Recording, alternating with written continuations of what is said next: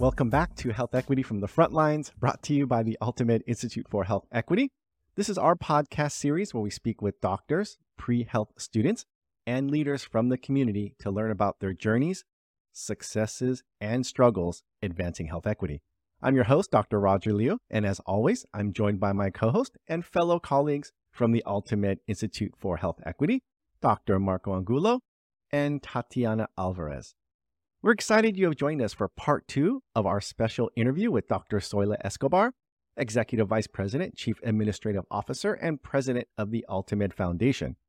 In part 1, Dr. Escobar shared with us her challenges in education, from being diagnosed with dyslexia as an adult to juggling full-time work, parenthood, and college. Dr. Escobar opened up about the importance of her culture and how it shaped her values as an executive leader. Now, let's ask Dr. Escobar how she leads and advice for all current and future leaders. Dr. Escobar, you describe respect as something that's earned in the U.S., but for Latins, respeto is simply because you are. It's making me reflect on how we think of community and how in America we think about community very differently. This whole concept of respeto and being bien educado is something I think that can be applied to the workplace, especially at companies like Altamed. We need more employees and leaders in healthcare who understand these ideas. With this month marking Women's History Month, I'd like to shift our focus to women in the healthcare industry. Women make up more than 2/3 of the healthcare workforce, but hold about 1/3 of the leadership positions.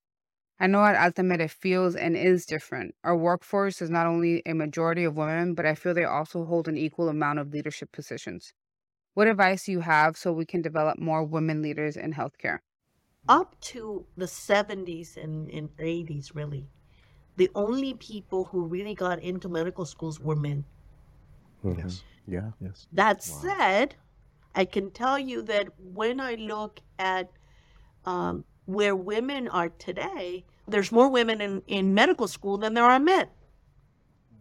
But what happens to that from a policy and social perspective is then medicine will become a cheaper commodity because women are the ones running it, unless we decide to not put up with that. We must continue to give physicians, regardless of gender, their due. When we think of what it takes for you to become a physician, it doesn't matter if you're a man or a woman. But if I teach men that they are more important than women, if I chose to tell my son that he was different from my daughter and that he has responsibilities that are different from my daughter, and if I tell my daughter that she must bow down to her husband because it's her husband, then I have just contributed to a whole bunch of nonsense that when it comes to leadership, that leadership that any woman would have will be considered less than. So it's not good enough to say, let's break the ceiling. We could break the ceiling, all the glass we want. If we have not prepared ourselves and our children for how to deal with what's on the other side, then all we're going to do is just change the rules a little bit to continue to meet the expectations of society. How we react to and how we frame and how we choose to teach the next generation is what's going to make a difference for leadership, whether it's male or female. When I think of Women's History Month, it really is about when we list our heroes, who are we listing? Who are the people and the images that we as a society decide are the heroes? If women are not part of that, if women are limited in what they can be heroes of, then you're not going to change the mold. And I got to say that there's always women in every field in society. We just choose to think of them differently. Or the first woman this, the first woman that, rather than one more hero. Yes. I know that as a woman, looking for people to be like, looking for my role models, the role models of the women that I grew up with had to look a certain way, had to carry themselves a certain way, had to dress a particular way, and, be married to a certain kind of person. Rather than, here is a civil rights issue that needs to be addressed, and it doesn't matter what that person looks like. I think that was very well said. And I just want to say, like, how you said that, I think we do have a responsibility to, like, educate our future. And it's not just going to happen by continuing to put the right person there. But I know as leaders, as women leaders, especially women of color, at times we are perceived differently because we're dealing with the current generation, right? Than a man in leadership. I know that I have to make sure that I'm not perceived as too aggressive or too bossy for leading in the same way as a male colleague. Do you mind sharing your experience and how you deal with this? Not very well. People deal with that very well. I have to say that I have many, many times been that aggressive woman, and people roll their eyes. Men and women roll their eyes. Sometimes it really is about deciding that it's okay for you not to be the popular person. And more likely than not, you won't be the popular person, but eventually people will respect you for standing up for whatever it is that you believed in. That said, it is a lonely space because you make enemies, and you make enemies of other women, and men may not respect you either way. So let's pretend for a moment that I have a particular want in my career. If there is a man in the position that I want, and I did not have the doctorate degree, even if we have everything else equal, the man wins. If I'm a woman of color and I have more degrees than the man, maybe I will be taken more seriously. Women have to do more. It's no different than people of color in general always have to do more than those people who are in power. It is always that way. The question has to be, where do I get my energy? And where do I go and regenerate that energy? Because you're going to have to keep doing this. And we have to be okay with that.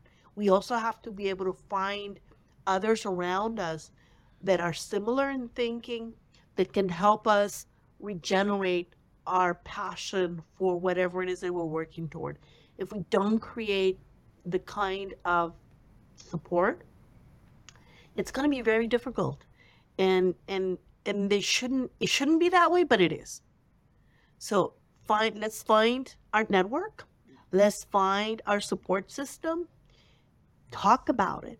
Strategize.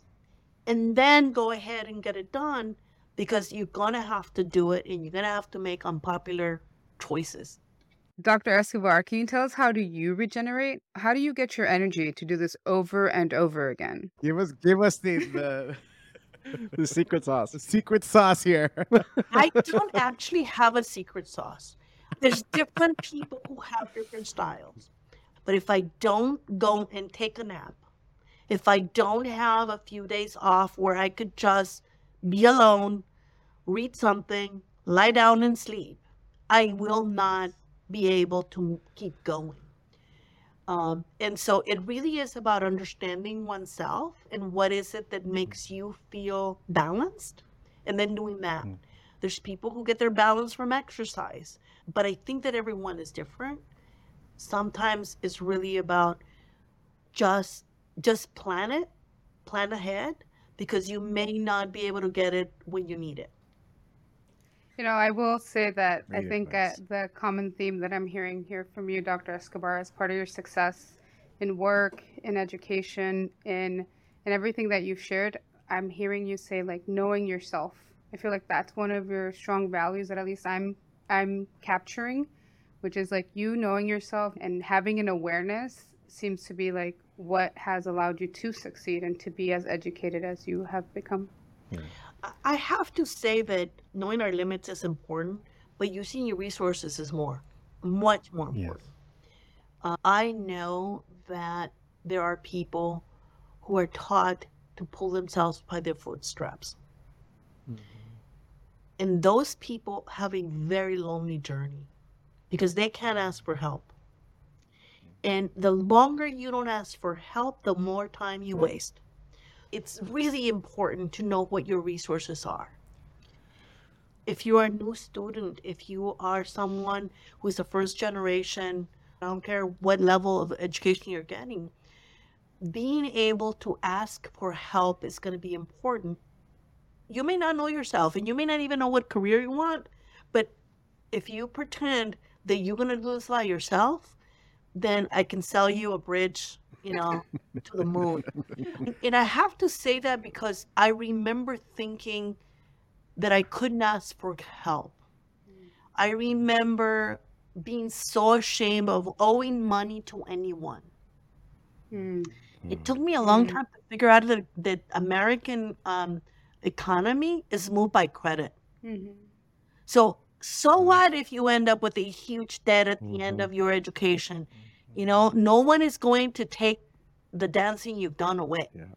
Right? You're going to know what you're going to know. And so you owe $400,000, you owe $400,000. It'll take you your whole life to pay it. As long as you make the payments, the smallest payment you make, you will be okay. No one can take away your education. But being afraid of owing money is part of the problem for many of us because we've been taught that you can't owe money to anyone. I know growing up, my dad didn't want to go any kind of assistance, didn't want to get any credit. It was just, I think that fear mentality you talked about at the beginning, there was so much, it's there. Yeah. But just how many people with pre-med dreams are working full-time, going to school full-time, and end up thinking, wow, I'm getting C's and D's. I don't know how that's happening. I guess medicine isn't for me, but yet that their heart is in it. Yeah. And they just like, no, I don't want to take out any loans. I don't want to do any, I just want to, I don't want to owe anything at the end. And it's like just heartbreaking because they'd be amazing physicians or amazing nurses, And the fact is that the reason why there are more professionals in healthcare that are not people of color is because those people normally come from families that have generational wealth. We don't have that. So what I need to then say is, what are we doing to create the programs, the scholarship funds that ultimately can help us pay for those things that no one else is going to give us? And I don't see this as charity. I see this as an investment. There's a study that was done not too long ago, actually out of, oh my God, I just completely blanked, Milken Institute, that said that they did an analysis where they projected that in 2019, California lost $117 billion in GDP due to chronic conditions. Wow. So put that aside for a minute. If you take all Latinos in the United States and put them together, we make the fifth economy of the world. In California, we're also the fifth economy of the world, and we are 48% of the population. So now think about this. We are that without investing in this community. Imagine what we could be if we invested in folks. If we really took the time to bring people of color up to par with the white community where this country would be.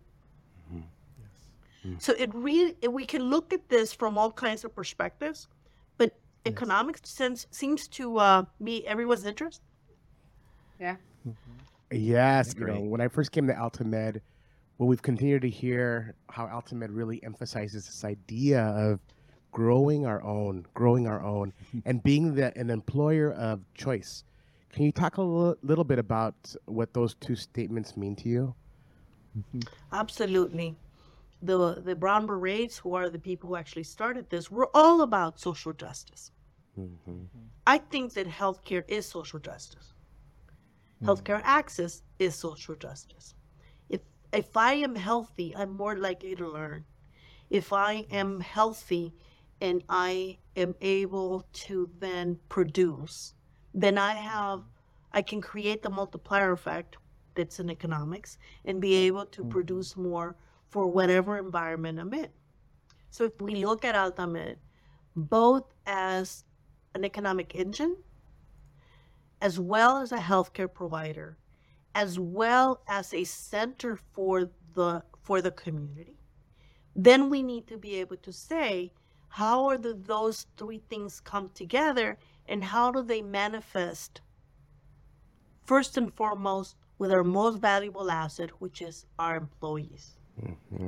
So we invest and we look at not just, let me help you get an education, number one.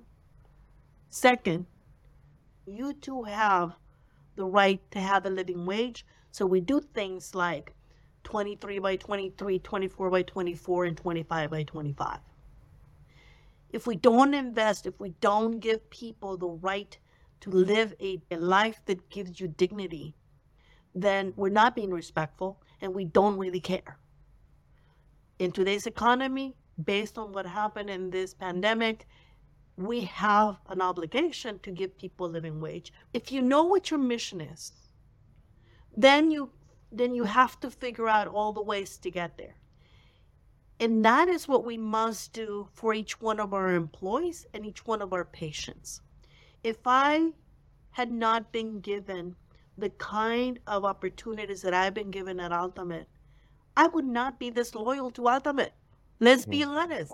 Exactly. Yeah. And so if we believe that we need to be the employer of choice, then I have to understand what's each person's mission and help them achieve it. Because then we're working together. And it isn't every man for themselves, and it isn't about competition. It is about that collective. I don't know that we, in American society, would do that well, but I think that concept still resonates, and we have such a mixture of all these different kinds of cultures at Altamed that we can bring it together. But I can tell you, if we have an employee who's been with us for 3 years, that's the cutting edge. If we go from really 3 to 5 is when people start deciding to move on. If I can get you past 5, you're likely to stay with me for 10. And if you're here for 10, you're going to be here for forever. So my job is to be able to create that experience where meaningful work is going to be done to meet your mission so that you do stay past the 5 years. You had me at hello. No. And I'm sure people will be like, what does that mean? Look up Jerry Maguire and then you'll find. But the other one is, when you're an employee like ourselves, right? We work for Altamed, and I've said it before, and then Roger said it. Dati said it. Want to retire here, right?